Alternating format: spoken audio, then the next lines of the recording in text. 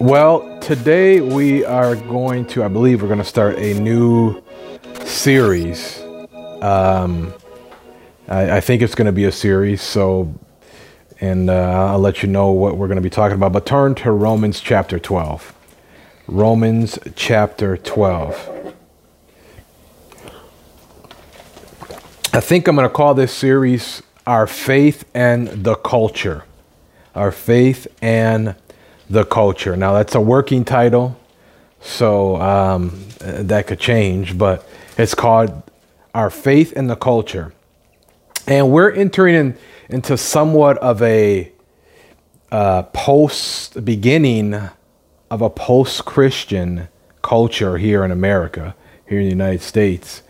And what I mean by post-Christian culture is that majority of the people that are growing up today have never been to church, don't know anything about God. They've heard of God, maybe, but don't know anything about, Jesus, don't know anything about God, but what they maybe see in a movie or on TV or what they hear people post every now and then. But when I grew up, it was pretty common to go to church. I mean, I remember growing up where I grew up in the housing project that I grew up in. We had a bus that would come and pick up kids to take them to church, to take people to church. That was pretty common. You had buses that would come to different neighborhoods, and people would get on the bus and they'd go to church. And pretty much everybody went to church on Sunday.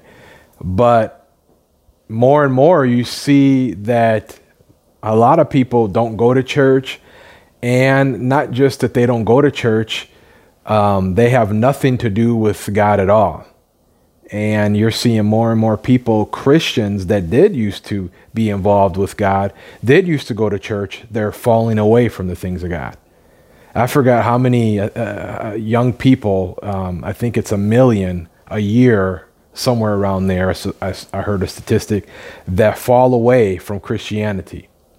So what do we do to make sure that we don't fall away, that we don't become a statistic, that we don't become one of those Christians that used to be excited about God, that used to be excited about church, that used to be excited about the things of God, but now we have fallen away. We need to be aware of what the enemy's tactics are, what his plan is, and what his strategy and tactics are to get us to the point where we no longer are interested in the things of God, where we no longer care about the things of God, and we begin to back away and slowly back away. And pretty soon you could get to the place where you just fall away from the faith completely and even don't believe in God anymore, don't believe in Jesus anymore.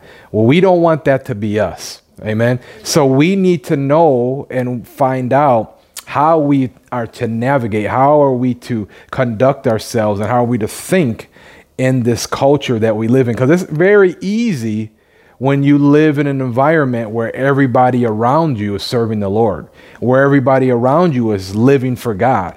But what happens when you're one of the only ones on the job or in your community or on social media that is living for the Lord?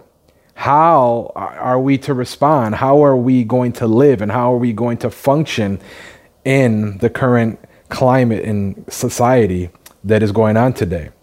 Go to, you're at Romans 12, right? Yes. Romans 12. And this will be our text for this series. And it says, verse 1, I beseech you, therefore, brethren, by the mercies of God, that you present your bodies a living sacrifice, holy, acceptable to God, which is your reasonable service. So he's saying that because of the mercies of God, because of what the Lord Jesus has done for us, the price that he paid for us, man, present our lives as a living sacrifice for him. That means we're willing to put aside our things for God's things, for his things, that we're willing to lay our life down for him because he's done that for us. And because of his mercy that we receive, we're willing to say, Lord, my life, I place my life on the altar for you, and have your way with it. Do whatever you want with my life. And it says, and that is our reasonable service. That's our reasonable worship, that means. And do not be conformed to this world, but be transformed by the renewing of your mind, that you may prove what is that good and acceptable and perfect will of God. So in order to prove what is the perfect, well, first of all, what is just the good and acceptable and perfect will of God, we have to be transformed by the renewing of our mind. We can't be conformed. We have to be transformed, or else we're not going to know the will of God for our lives. We're not going to know the will of God in a certain area that comes up. You know, there's so much going on in our culture today with what's going on right now with abortion. And remind me later, I want to pray about that. I forgot to pray about that. But with all these different things, with, you know, sexuality and homosexuality, and what should we think about that? How should we address those things? Well, if you don't know what the Word of God says about these things, and you don't transform your mind by having it renewed with the Word of God, you're going to be conformed to think just like the culture thinks about it, to think just like the world thinks about it, right? You're going to think just like them if you are not in the Word of God. If you're not digging in the Word of God to find out what God thinks about these things, you're going to think just like the culture thinks about it. That word, so you're not going to know the will of God, right? So in order to know the will of God, you have to be in the will of God. You have to be, what I mean by that is reading the will of God, reading the Word of God, and changing the way you think. This book, this Word of God is not so that you can just read it and say, wow, that's some interesting stuff that used to happen way back then. Wow, very interesting. No, this is supposed to be something that you look at, read, and it changes the way you think. It changes the way you operate. It changes the way you do things. And it affects everybody. It affects your life and the people that you are connected with and that you influence, your family, your loved ones. It is supposed to change your thought life and your life. Okay? That word conformed means to conform oneself, your mind and character, to another's pattern, to fashion oneself according to another pattern. Okay? So when you are conforming, you are what? You are conforming, you are fashioning, forming yourself to something else. Okay? And we talked about this months ago about it's like a mold that you have. You know, you pour some Jell-O in that mold, what happens? It turns into that, the Jell-O, which was liquid, and once it becomes hardened, looks just like that mold. Well, that's what happens when you conform. You're conforming. All of us are conforming to something. All of us are conforming one way or the other to something in our lives. And the question that we need to answer is, what are we conforming to? What are we adapting to? What are we fashioning our life to? Okay? What are we, it's like when you think of that word fashion or something, you almost think of somebody like what's those blacksmiths, those people that they are beating something, they're beating a piece of metal to fashion it into a sword. Okay? And what are they doing? They're hammering it, they're beating it, they're lighting, you know, it's in the fire, and they form it to the way they want it to be. Well, that's what we're supposed to do with our lives.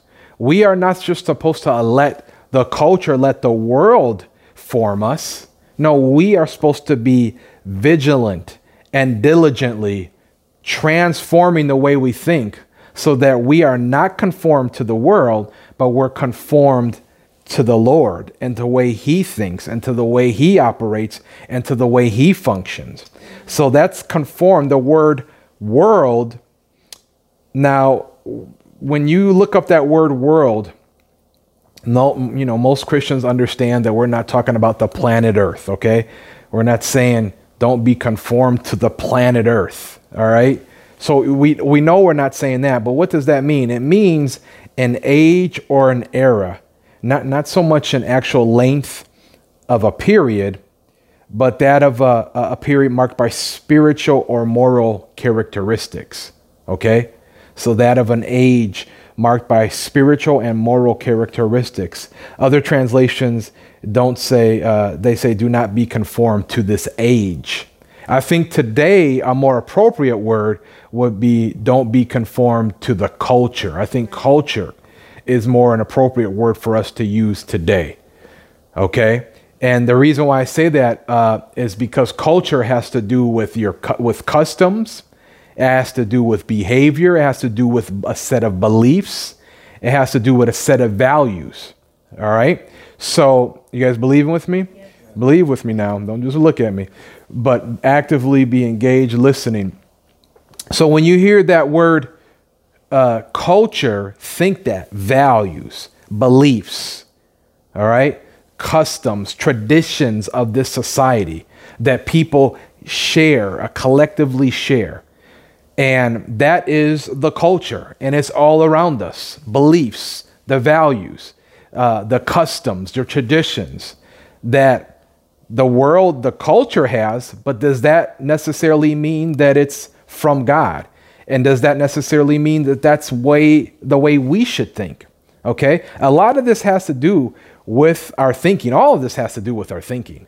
It's the renewing of the mind. And you will think like the culture if you do not renew your mind.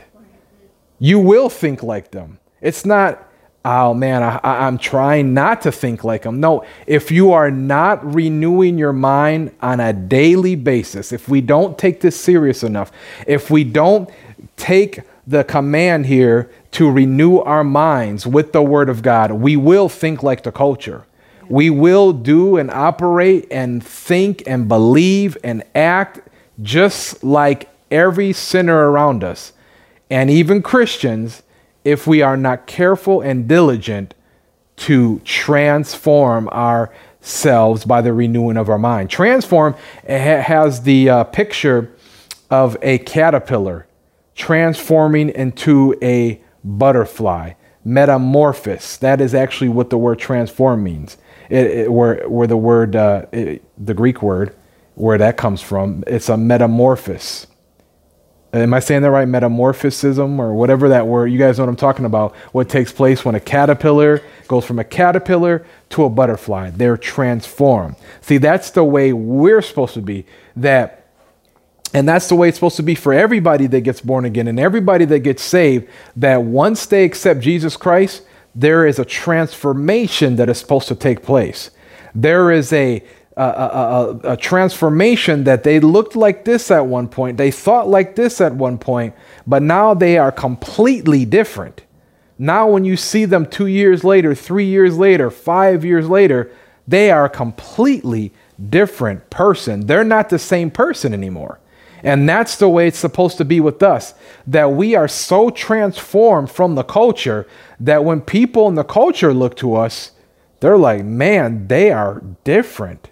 They are not like us at all. And it is also the reverse effect where we are like, they think that way? Wow, that's crazy. Who thinks like that? Who does those things? What is going on inside their mind? And that's what happens when you are so transformed and not conformed to the world, but transformed to the word of God and transformed to and by the renewing of your mind. Okay? So in order for us to not conform, we have to be aware of the enemy's tactics. We have to be aware of his schemes and his devices. We need to be aware that there are certain things that he wants to do so that we are not looking like the Father God and not operating like the Father God and not functioning like the Father God, but that we're functioning like the world, that we're thinking like the world. See, he wants us so conformed to the world in different areas that we no longer have time for God. And what happens? Your faith weakens to the point where you fall away from the faith. So we want to know and we want to find out the different things that he is using, his schemes and tactics to cause us to try to cause us, because by the grace of God, that's not going to happen to us. Amen. But the things that he would use to cause people to fall away from the faith. Go to John chapter 16.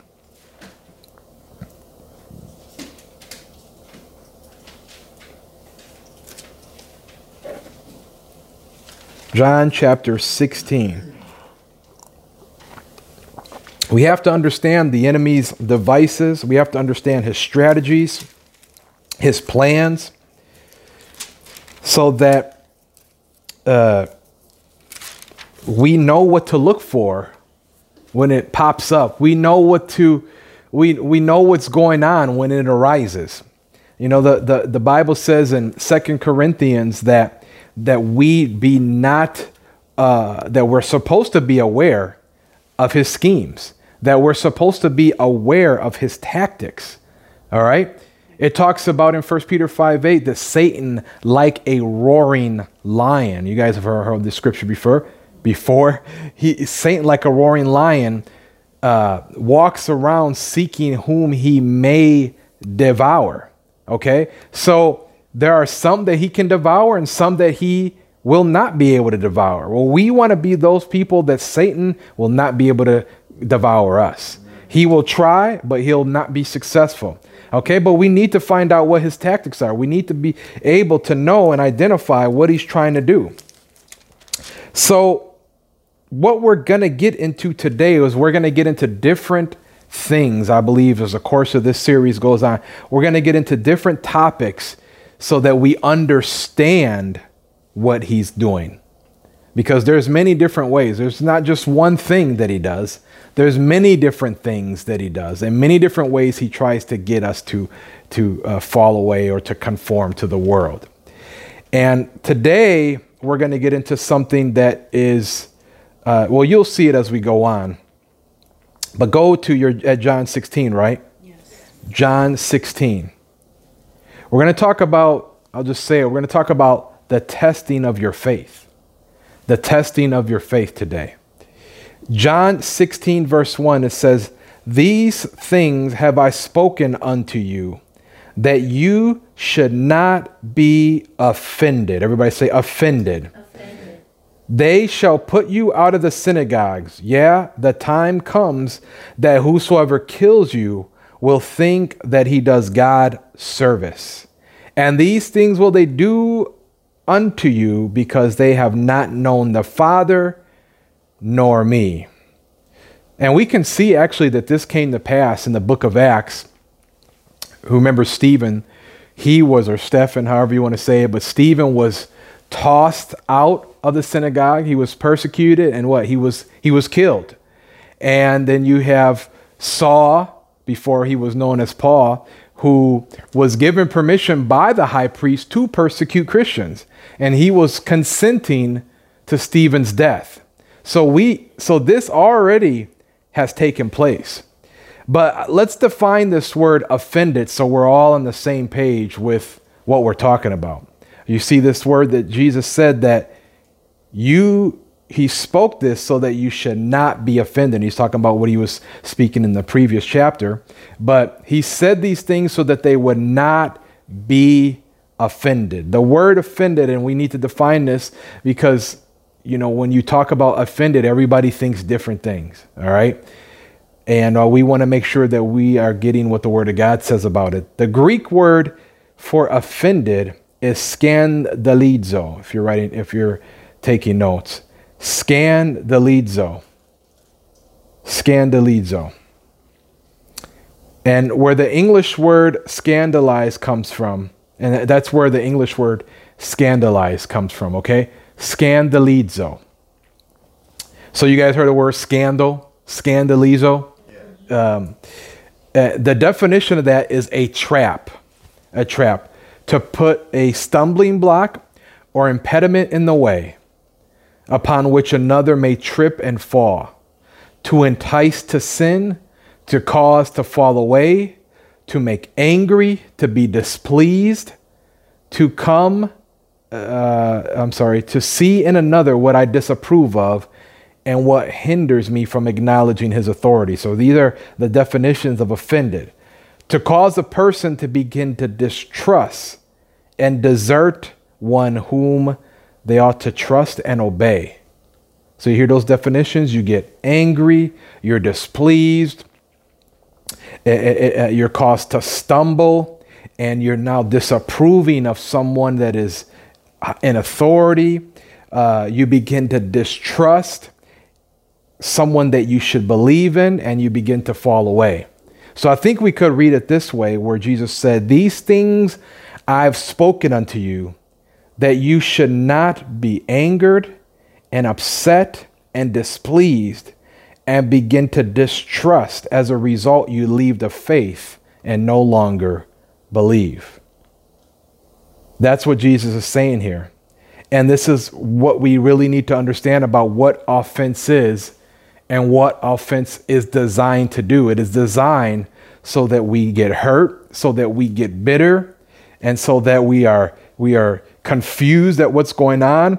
We are not happy about it. We're angry about it. And we begin to doubt. We begin to distrust who we should be trusting in. And we stop believing. And we eventually fall away from the faith. The Amplified says it this way: "I've told you these things so that you will not stumble or be caught off guard." Everybody say off guard. Off guard. And fall away.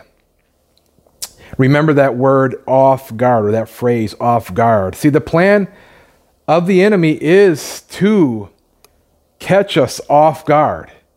Because when he catches you off guard, that's how you become offended. When something catches you off guard, you can become offended if you're not aware of what's going on, if you're not aware of these tactics. He wants to get you at a place where something catches you off guard, you get offended because you're hurt, because you're angry, because you're bitter, you're not understanding what's going on, and you get offended. And the result is that you fall away, and even to the point of denying the Lord. Go a couple chapters over to John chapter 18. John chapter 18. And we'll start, let's start in verse 1, just so that we have a background of what's going on here. John chapter 18, it says, "When Jesus had spoken these words, he went forth with his disciples over the brook Cedron, where was a garden, into the which he entered, and his disciples. And Judas also, which betrayed him, knew the place, for Jesus oftentimes resorted there with his disciples. Judas then, having received a band of men and officers from the chief priests and Pharisees, come there with lanterns and torches and weapons. Jesus, therefore, knowing all things that should come upon him, went forth and said unto them, Who seek you?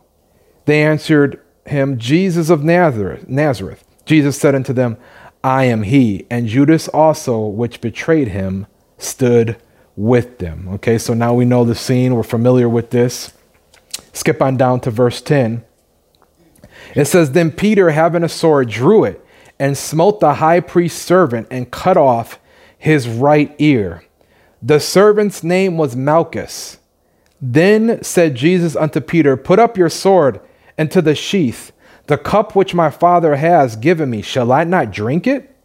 Then the band and the captain and officers of the Jews took Jesus and bound him and led him away to Annas first, for he was father-in-law to Caiaphas, which was the high priest that same year.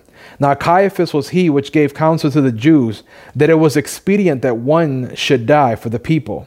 And Simon Peter followed Jesus, and so did another disciple. That disciple was known unto the high priest, and went in with Jesus into the palace of the high priest. But Peter stood at the door without. Then went out that other disciple, which was known unto the high priest, and spake unto her that kept the door, and brought in Peter. Then said the damsel that kept the door unto Peter, Are you not also one of this man's disciples? He said, I am not. Go to verse 25. And Simon Peter stood and warmed himself. They said therefore unto him, Are you not also one of his disciples? He denied it and said, I am not. One of the servants of the high priest, being his kinsman, whose ear Peter cut off, said, Did not I see you in the garden with him? Peter then denied again, and immediately the cock crew. What's going on here? What's going on? Peter's faith is being tested. He's being tested right now. He is facing a test of his faith. And the result of that test, the outcome is he got offended. He got offended. And what does offended mean? It means you're hurt, you're confused, you're angered, you're bitter, and you're caught off guard, right? Because something caught you off guard. And the result was he fell away, he backed away, and he denied the Lord. He even lied about Jesus. If you look at this story is in every account of the Gospels. And if you look at it, Peter, in some of the other accounts, he said, I don't even know the man. He said, I don't know him. You know, he didn't just say, I'm not his follower, but he said, I don't know him. He lied about knowing Jesus, and he denied him. The Bible says in well, no, you don't have to turn there, but in 1 John 2, verse 22, who is a liar but he who denies that Jesus is the Christ? He is Antichrist who denies the Father and the Son. Whoever denies the Son does not have the Father either. He who acknowledges the Son has the Father also. See, you could start off denying that you're a disciple or that you're a follower of Jesus. And that's what Peter did. But it can get to the point where you don't just deny that you're a follower of Jesus, but you could get so far away from God and where you no longer believe and you say, Jesus is not even the Christ. He's not the Savior. He's not the Messiah. And the Bible says, who is a liar? But that person that denies that Jesus is the Christ. They're a liar.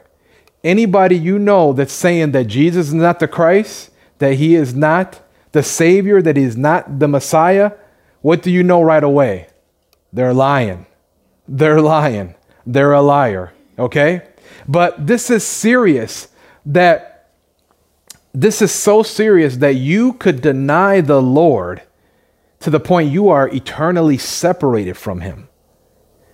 We could get to the place, or any one of us could get to the place where we deny that Jesus is the Christ. We can deny Jesus. Peter denied Jesus. If you go back to John 16. John 16. See, it's not the sin that causes people to go to hell, to be eternally separated from the Father, from the Lord, is not, the sin of homosexuality, the sin of murder, if someone committed an abortion. It's not the sin of drinking and doing things like that. That is not what sends people to hell, because all those sins have been paid for by the blood of Jesus, right? He came to take away all those sins. He came to cleanse us from all those sins. All those sins are washed under the blood of Jesus if they will receive it. The sin that will separate you from the Father and from Jesus for eternity is the sin of denying Jesus, of not believing on Jesus.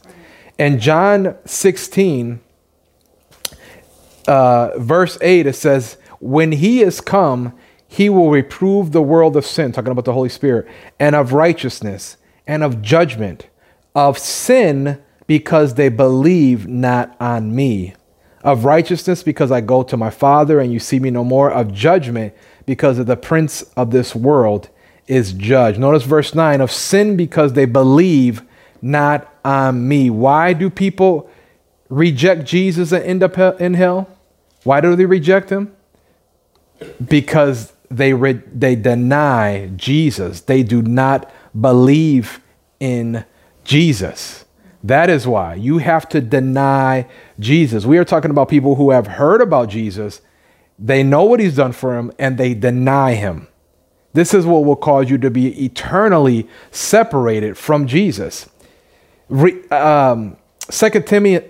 Timothy, you don't have to turn there. 2 Timothy 2:12. I'm going to read a few scriptures to see where you can see this. It says, if we endure, this is 2 Timothy 2:12.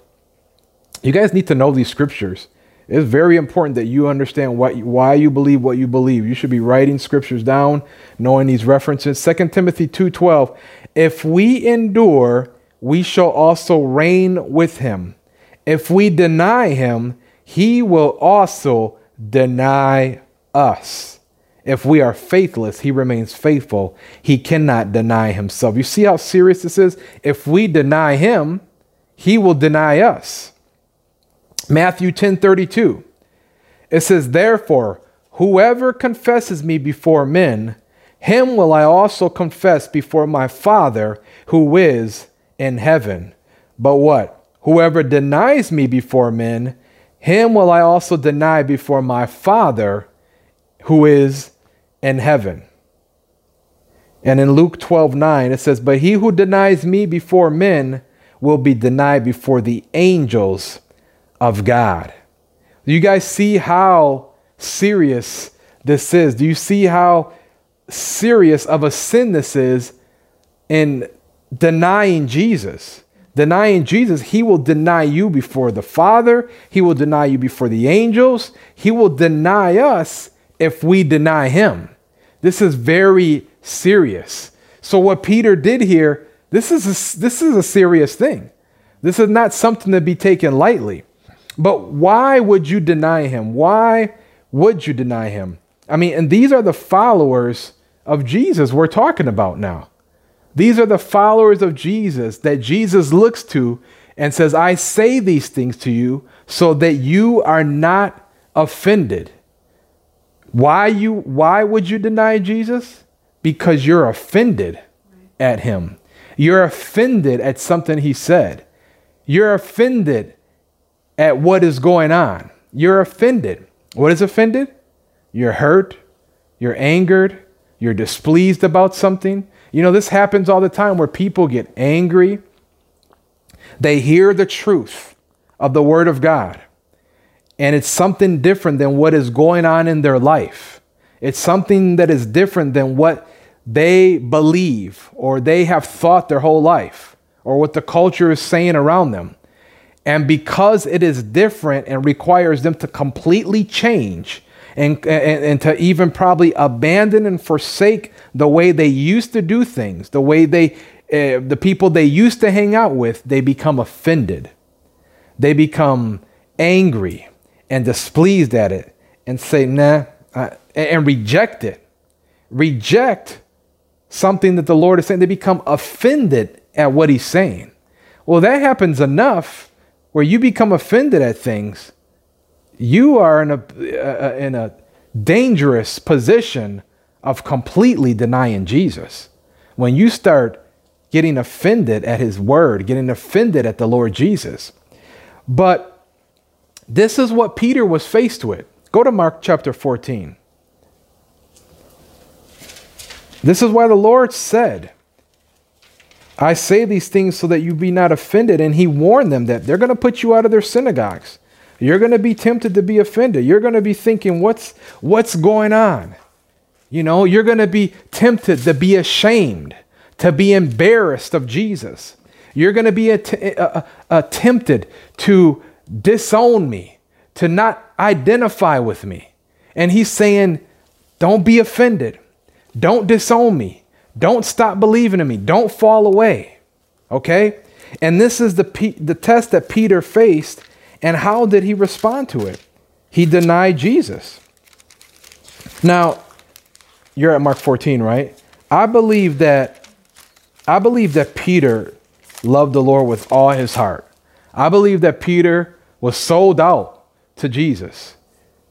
I really believe that he loved him. I mean, for a man to one moment he's fishing and the next moment he gives it away, walks away and follows someone he doesn't even know, someone he just met, and he's with them day after day for the next, 3 years of his ministry. He forsook all, he left all. He even said it, Lord, we forsook all and follow thee and follow Jesus. I believe, how many that's a man that loves Jesus, right? That's a man that is sold out to him. He left everything for him. But at this moment, Peter is confused. He is wondering what's going on. I mean, Jesus went from the man that the crowds were flocking to, the man that everybody wanted to be around, where other people wanted to be his disciples and follow him. And Jesus said, no, go back and tell your family and your people. See, he had a special position, Peter. He was with Jesus all the time. And he saw how much the crowds loved Jesus and followed Jesus. He saw the miracles. But now he's in a place where he's like, what's happening? He's embarrassed because Jesus looks like he's no longer the man. Jesus looks like he's no longer that hero. He's being taken away. He's being cuffed or not handcuffed, but he's being taken away by the soldiers and by the leaders. And Peter is hurt. He's confused by this. It catches him off guard. Mark 14, and I'm reading from the New King James Version. It says, then Jesus said to them, all of you will be made to stumble, or that's offended, because of me this night. For it is written, I will strike the shepherd and the sheep will be scattered. The Amplified says it this way, you will all fall away this night. That is, you will be caused to stumble and will begin to distrust and desert me.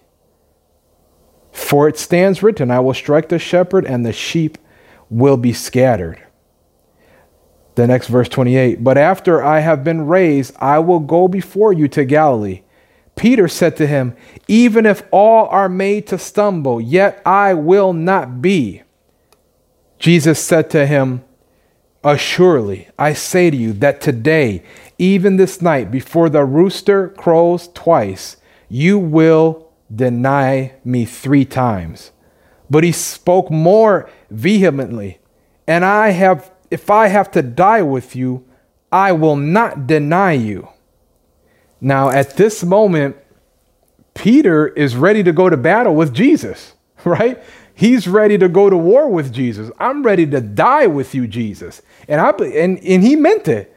I mean, he meant it because when they came to get Jesus, what did Peter do? We read it earlier. He pulled out his sword. He started swinging it like Ronin or whatever. He started, and he sliced off the guy's ear. Peter meant it. And think about this. Peter is not a trained soldier.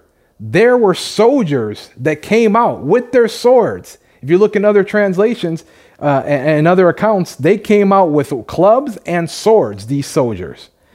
And they're trained. This is what they're trained to do. Peter is trained to catch fish. He's not a soldier. And he is outnumbered. I believe that Peter was really ready to die.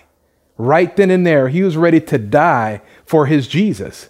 He is ready to die with Jesus. But what happens? Jesus, he pulls out his sword, cuts off his ear, and then Jesus says, put your sword away. Put your sword up.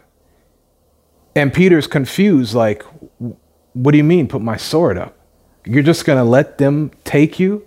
You're just going to let them, tie you up and take you away? This had to confuse Peter, disturb Peter. And Peter had to be questioning everything that he thought he believed. Think about this. He had to be questioning what he thought he believed about who Jesus was. Because before this, Peter sees Jesus talking to these same religious leaders, looking them dead in the eye and telling them, you're of your father, the devil. He's seen Jesus put these guys in their place before. He's seen Jesus perform miracles. He's seen Jesus walk on water. He's seen Jesus, raise the dead. He's seen Jesus open blind eyes. He's seen Jesus do all these different things. And now Jesus just going to let them take him? I mean, why isn't he just going to disappear into the crowd and they wonder where he is like he's done before? Peter is confused about this. He's disturbed about this. And even though this is something that Jesus had told Peter and told the rest of the disciples that the Son of Man was going to be delivered into their hands, he still was not prepared for this. He still was caught off guard. He still was not expecting it to go down like this. He was caught off guard. See, it's not the thing that we are expecting, not the thing that we planned for that could cause us to be offended. It's the thing that catches us off guard. It's the thing that we are not prepared for. It's the thing that we did not expect that can cause us to be offended if we allow it. Do you see that? Yeah. Peter is caught off guard. He's looking at his hero just going to be taken away. He is like, what's going on here? 1 Peter 1:6, you don't have to turn there. It says, wherein you greatly rejoice, though now for a season, if need be, you are in heaviness through manifold temptations, that the trial of your faith, being much more precious than of gold that perishes, though it be tried with fire, might be found unto praise and honor and glory at the appearing of Jesus Christ. This is going to happen to every single one of us. Are you guys listening? Yes. Pay attention. This, not that this might happen, this will happen to every single one of us, where our faith is tested, where we are looking at something that can cause us, that caught us off guard, that we were not prepared for, that we did not expect, that we did not plan. Something will happen that our faith will be tested. And we have a decision to make in that test. Will I get offended? Will I succumb to the thoughts that are causing me to feel angry and to question and to contemplate what is going on? Or will I not? Will I resist them? Will I get rid of them? Verse 7, that same verse 7 in the NIV says, these have come so that the proven genuineness of your faith are greater worth than gold, which perishes, even though refined by fire, may result in praise, glory, and honor when Jesus Christ is revealed. See, what is the test of your faith? What is the trial of your faith? Will you stay or fall away? That is the trial of your faith. Will you stay? Will you stay connected to Jesus? Will you stay believing Jesus? Will you stay hooked with Jesus? Will you stay connected to Jesus? Or will you fall away? Say that, stay or fall away. And it's when you don't understand what is going on. When you don't know why things are happening the way they're happening in your life. That's when you're caught off guard. You're like, why is this happening this way? Put yourself in Peter's shoes. He doesn't get it. He has just let them take him. And now he is questioning everything that's going on. He is questioning, what did I just do with the last 3 years of my life? Did I just waste the last 3 years of my life? Did I really just leave my wife behind, leave my fishing business behind to follow this man? What's going on? Is this all a hoax? Were all these miracles, were they just coincidences? Was this just some scheme for this guy to get rich? What is going on here? Do you see? And when you begin to question, when you begin to have these questions and you begin to doubt, you know what happens during that time? Fear begins to overwhelm you. Fear and panic begins to try to grip you. You begin to yield to fear. You begin to get into fear. And that's what happened with Peter. He's out there with everybody else. And they're like, did you know this man? Jesus is no longer the man anymore. He's no longer popular. Peter's questioning everything. What did I do with my life? This was all a fake. This was all phony. And he's feeling fear. He doesn't know what's going to happen. And he denies the Lord because he was caught off guard and he got offended. You guys see that? Yeah. He was caught off guard. See, it's in we have to understand it's in the middle of that temptation that you need to be aware of what the enemy is trying to do. You need to be aware of, because the testing of your faith is going to come. But if you understand what the enemy's trying to do, you can make it a little easier on yourself. No, it'll still hurt. It'll still test your faith. It'll still, you'll have to deal with the thoughts that are coming and you'll have to know how to deal with them. And they're going to come. But if you understand what the enemy's trying to do before time, ahead of time, you can make it a lot easier on yourself.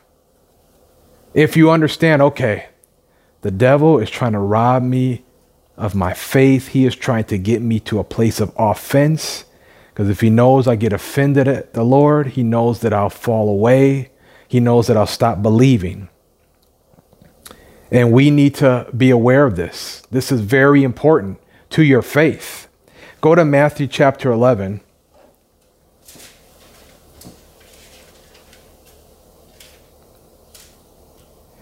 Because it's in the middle of all that. It's in the middle of all those thoughts. It's in the middle of all those, the doubt, the panic that's hitting your mind, the fear that you could be tempted, that you will be tempted to stop believing. Matthew 11, and this is the story of John the Baptist, okay?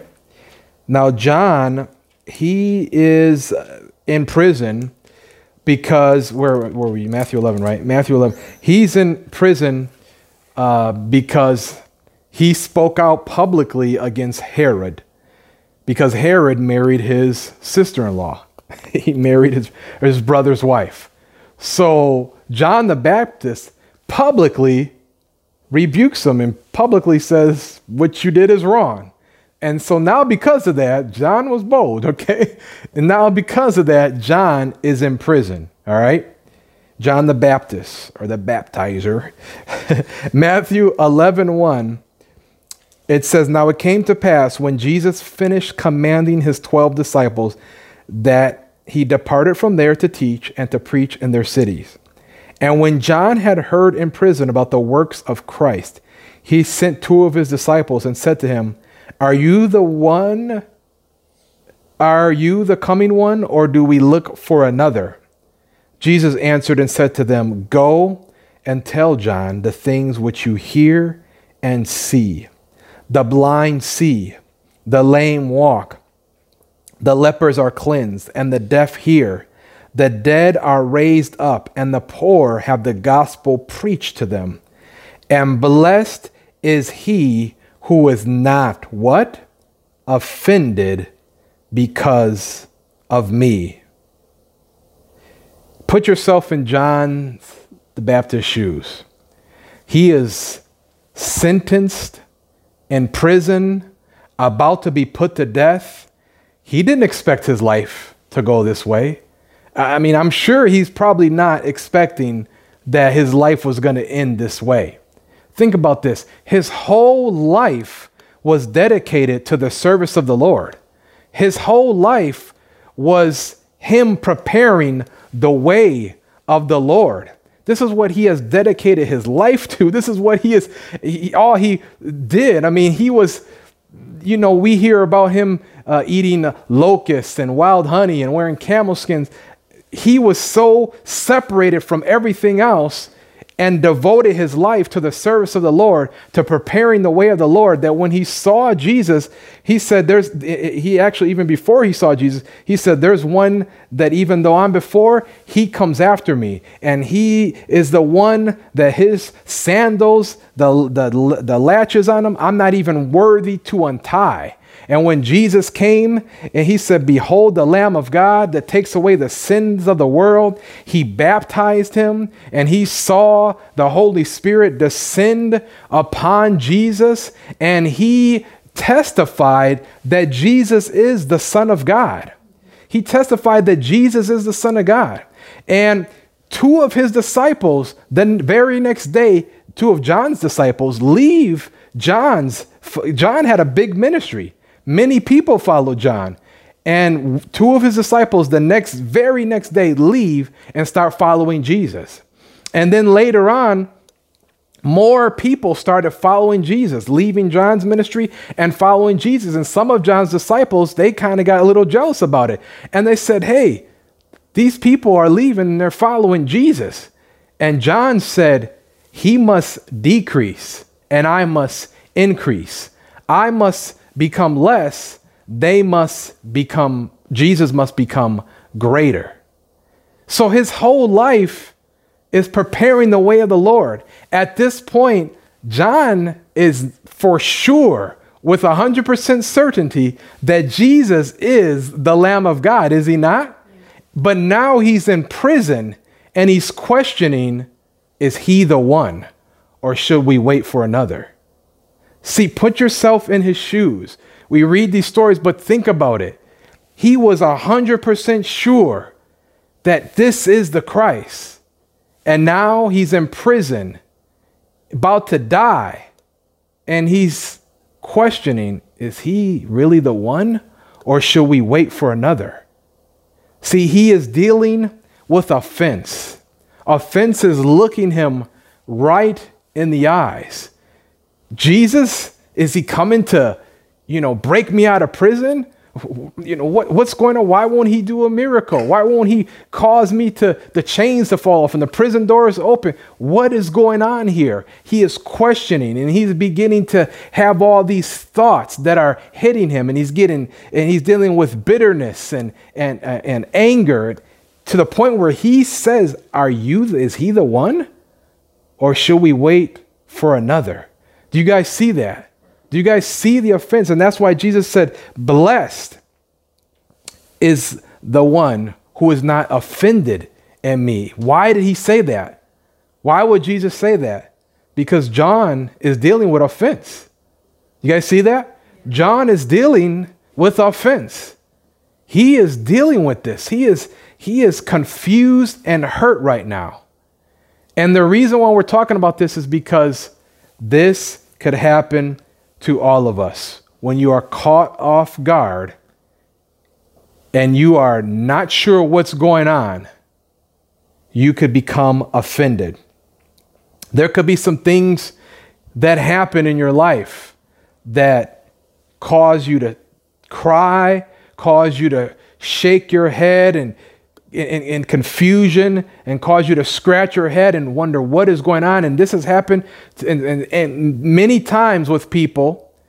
They have fallen away when things have happened. When things have happened that would cause them to be offended. When someone in their family, a spouse, a child, a best friend, or whoever it may be, they were believing God that they were going to be healed of whatever illness they had, and they died. And people begin to get disillusioned and confused and hurt. and their faith is being tested at the moment. They don't see it. Their faith is going through a test, and they become offended. Or someone, they waited their whole life. They did things right. They waited their whole life and saved themselves for marriage, did everything right. And where's my spouse? I've been faithful to the Lord. I've served the Lord. Where's my spouse? And then they meet a spouse, and then that's someone they think that they're going to live with for the rest of their lives. They're going to spend the rest of their lives with, and that person goes nuts, leaves them, leaves Jesus, and that person is left there hurting, wondering what is happening, what's going on here. Or someone has been faithful to the Lord all their life. They served him. They are obeying every step that he tells them to do, everything that he's asking them to do with their life. They're doing everything that he's asked them to do. And things are not going the way that they planned in their mind. Things are not going the way that they thought it should go. They're not progressing like they thought. It's not working out. And in those moments, people can get offended. We could all get offended. We could all start to be bitter and angry and upset and begin to distrust and begin to question the character of God. We never want to question the character of God. We never want to get to a place where we question God's character and God's faithfulness. Yeah, it's okay to ask God some questions. It's okay to say, God, I don't know what's going on here. But never accuse God of being unfaithful. Never say God was unfaithful or God didn't do something. What we have to do in those situations, I've done this, and if you haven't done it already, you need to know that when you're faced with those thoughts, that when you're faced with fear that's trying to grip you and panic trying to grip you, and you're questioning everything you believed, and you're wondering what is going on, that's when you need to say, Lord, I don't know what's going on, but I know one thing. I do love you, and I do trust you, and I know you're faithful, and I know you will not fail me. I know you're merciful, and I don't know, maybe I did something wrong. I know you didn't do something wrong, because he's righteous, and he's fair, and he's just in every single thing that he does. And everything that he doesn't do, God is faithful. Amen. God is faithful. And you need to remember that, Lord, in those moments, that needs to come out your mouth. You need to say, Lord, you are faithful. You will never leave me. You will never forsake me. You have never let me down. I don't know what's going on. I don't know what's happening right now, but I know one thing. I am not going to forsake you. You have done too much for me. You have never hurt me or damaged me this far. I'm going to stick with you all the way. Even when I don't understand, I still trust you, Lord. Even when I don't know what's happening, I still trust you. I still trust you with my life, and I'll still obey you. You need to do that in those moments. You need to do that because the enemy is pressuring you. He's pressuring you, and he's trying to turn you away. He's trying to get you to a place of offense where you deny the faith. See, you need to be on guard and see, it's the thing that catches you off guard. But as soon as it happens, you need to say, nope, I see what the enemy's doing here. He's trying to get me to focus on what those people didn't do for me or how they treated me. The thing I was not expecting that. I thought they would be there for me. I thought they would help me. And he's trying to get you in a place of offense so that you disconnect with who God connected you to. So that you separate from who God placed you with. Do you guys see that? That's what happened to Peter. The enemy did that with Peter. He separated him at that moment from the one he was supposed to be connected to. You guys see that? Yeah. Go to Luke chapter 22.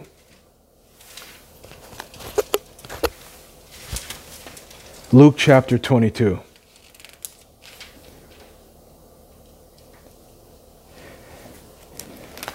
Luke chapter 22. Let's start We'll start in verse 31. 22, verse 31. It says, "And the Lord said, Simon, Simon, behold, Satan has desired to have you, that he may sift you as wheat." See, this is what we were just talking about. The devil wanted to rob Peter. He wanted to steal Peter's faith. He wanted to get Peter to a place where he is no longer connected to Jesus, where he's no longer believing in Jesus, where he falls away. Because if he could do that, he could stop Peter, an instrumental and influential part of the church. If he can get to Peter right now, he can stop him from preaching the gospel, from spreading the gospel, from causing many to come to the Lord. See, we don't know what's going on right now, man. The enemy is such a man. He is a bad dude. He is evil and wicked, and I cannot wait till we see him defeated and crushed, where he no longer can pull off anything to hurt and harm people. But this is what he is trying to do. He is trying to sift Peter. He's trying to sift Peter. And Peter, even though Jesus warned them this was going to happen, Peter was not ready for it. But notice this, verse 32, it says, "But I have prayed for you that your faith fail not. And when you are converted, strengthen your brethren." See, Jesus is in faith for Peter. He is praying for Peter that Peter be strengthened, and that his faith fail not. Man, thank God that Jesus believes in us. When Peter at this moment, after he denied the Lord, I'm sure Peter was not believing in himself. He had no faith at that moment. But Jesus is saying, I'm praying for you, Peter, that your faith fail not. And notice that he's praying that his faith fail not. Why is he praying that his faith fail not? Because it's not God that fails. It's not Jesus that fails. It's not the word of God that's failed, that would fail. The Bible talks about that the word of God is proven. It's been tested. It's us and our faith that is being tested. Our faith is being tried. And I'm endeavoring to stress this to you guys so that you see the seriousness of it, that your faith is going to be tested. You're going to come to a place in your life where you have a decision. Do I continue or do I not continue? Do I question and doubt, or do I continue to believe and continue to stay with the Lord and continue to stay with the word of God? Go down to verse 55. Whatever happens in your life, don't forsake the strength, your source of strength and your source of help. What are you going to turn back to if you deny Jesus? Who are you going to turn to when you need strength? Who are you going to turn to? Don't turn from your source of strength. In verse 55, and when they had kindled a fire in the midst of the hall, this is just another account of what we read, and were sat down together, Peter sat down among them. But a certain maid beheld him as he sat by fire, earnestly looked upon him and said, This man was also with him. And he denied him, saying, Woman, I know him not. And after a little while, another saw him and said, You are also of them. And Peter said, Man, I am not. And about the space of 1 hour after another, confidently affirmed, saying, Of a truth, this fellow also was with him. He is a Galilean. And Peter said, Man, I know not what you say. And immediately, while he yet spoke, the cock crowed. What happened? Peter's faith is being tested, and he didn't understand what was going on. See, when you don't understand, when you are caught off guard, when you are not prepared and you don't know why things have turned out the way they've turned out, when you don't know why things are going the way they're going, that's when your faith can really shine. That's when you can get and grab hold of a victory is when you don't understand why this happened the way this happened, but you say, I refuse to doubt you, Lord. I refuse to question your goodness, Lord. I refuse to question your faithfulness, Lord. That's when your faith can shine. That's when your faith can come out as pure gold. Anybody can have strong faith when everything is going good. Anybody can have strong faith when miracles and signs and wonders are happening and people are walking on water and crowds are following you and everything is, hunky-dory and you look like you're the man and everything is, you're hanging with the one who's popular and everybody looks to you and loves you. Anybody can have faith during that time, but it's when things are not going the way you thought they would go. It's when things are not working out and the way you expected. That's when your faith is tested. But that's when your faith can come out shining like pure gold in the hurt and in the pain when you say, God, I trust you.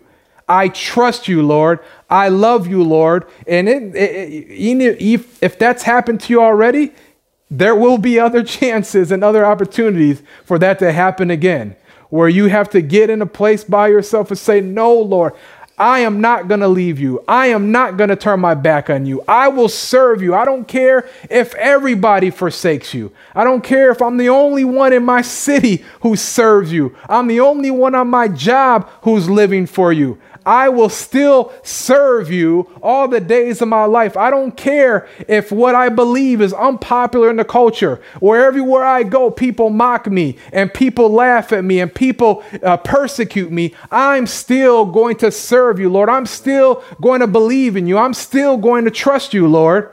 That's what you have to do during those times. And during those times, the Lord will strengthen you. If you respond that way, he will strengthen you. He will help you. And the Bible says, those that honor me, I will honor, and he will honor you. Amen. We'll close with this. Go to John 21.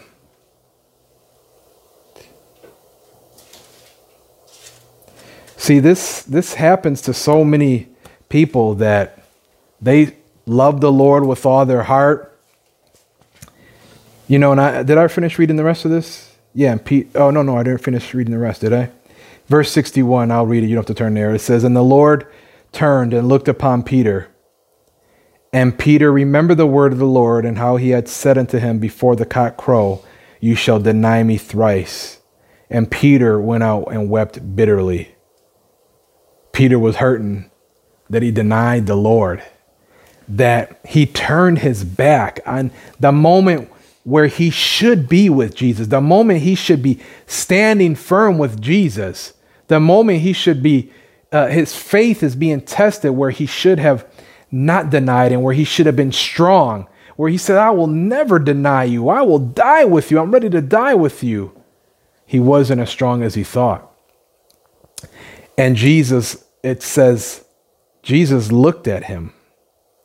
I'm sure that had to hurt Jesus, that your closest companion, one of your closest companions, one of your closest friends, your followers denies you after everything they saw you do, after everything that you guys have been through together. Jesus is all alone by himself. He said, all of you are going to forsake me. He's all alone. But there's good news, though.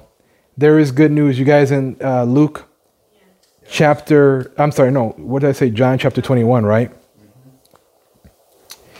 The culture is drifting further and further away. Like I said in the beginning, the culture is drifting further and further away.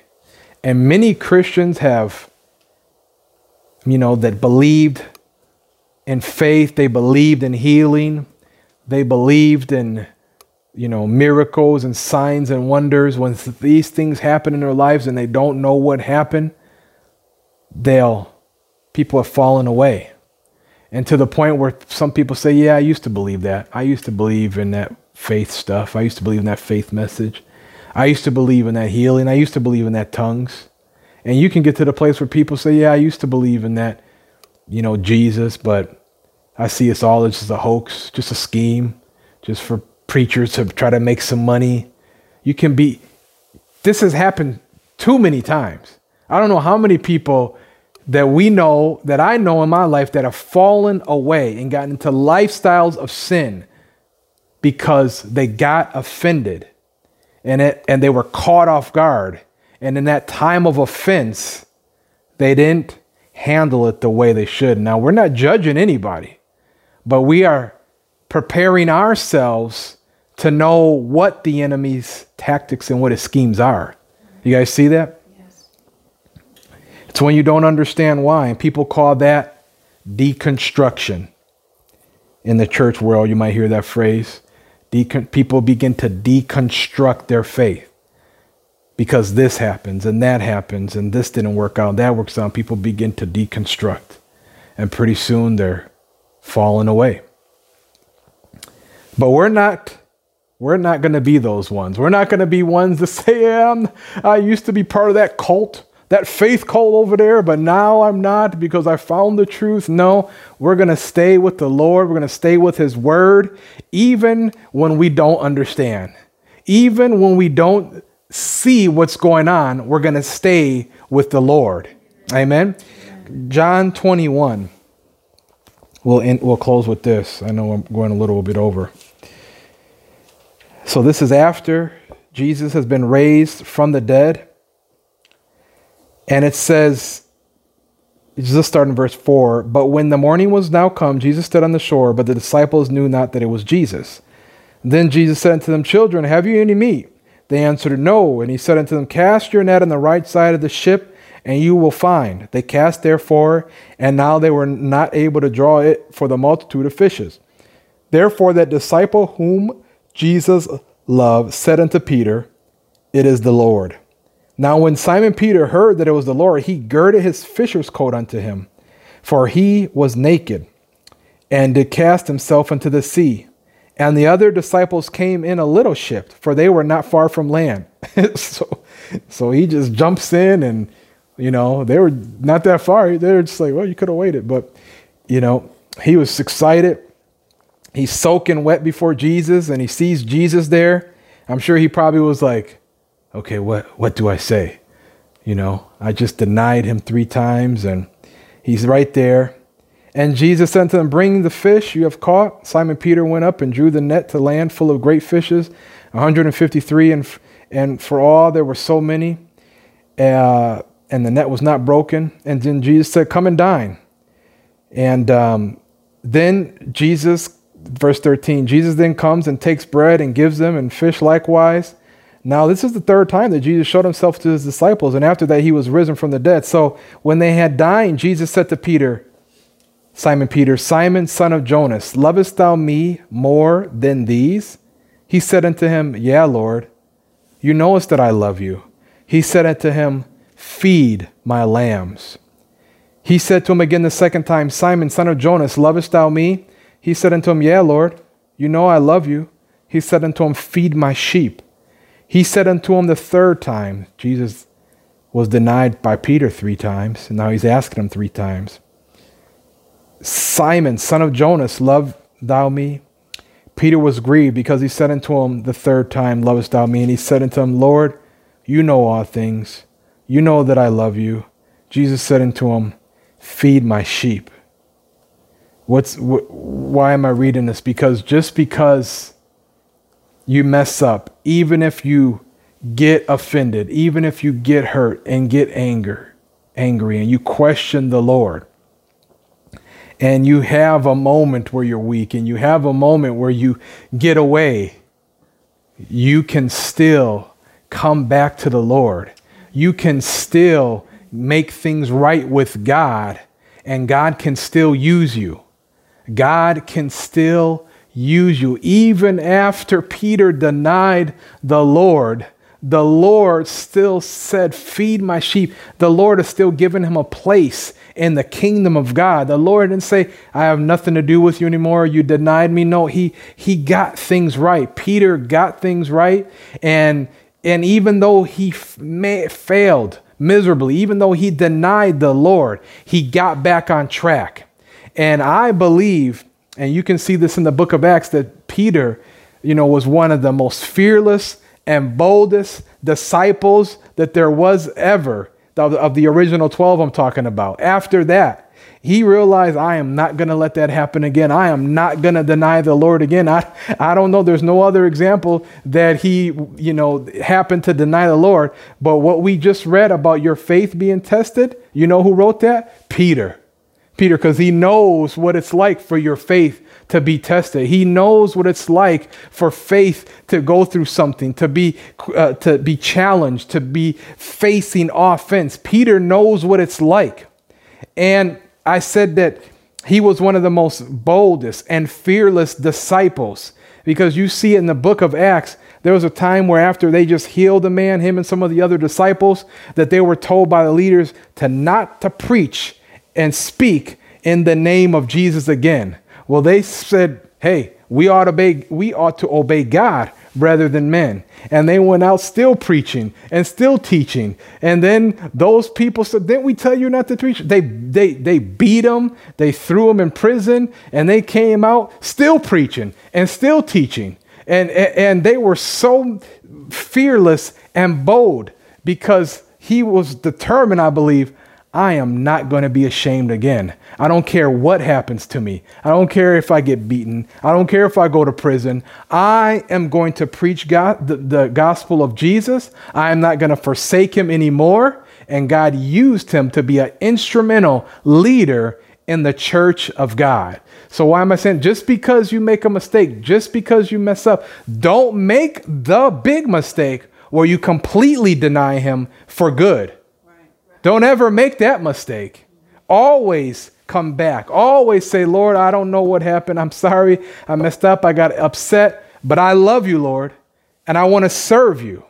And God will use somebody like that. But we are not going to fall. We are not going to fall away. We are not going to deny him, because we are going to be aware of the enemy's devices. Amen.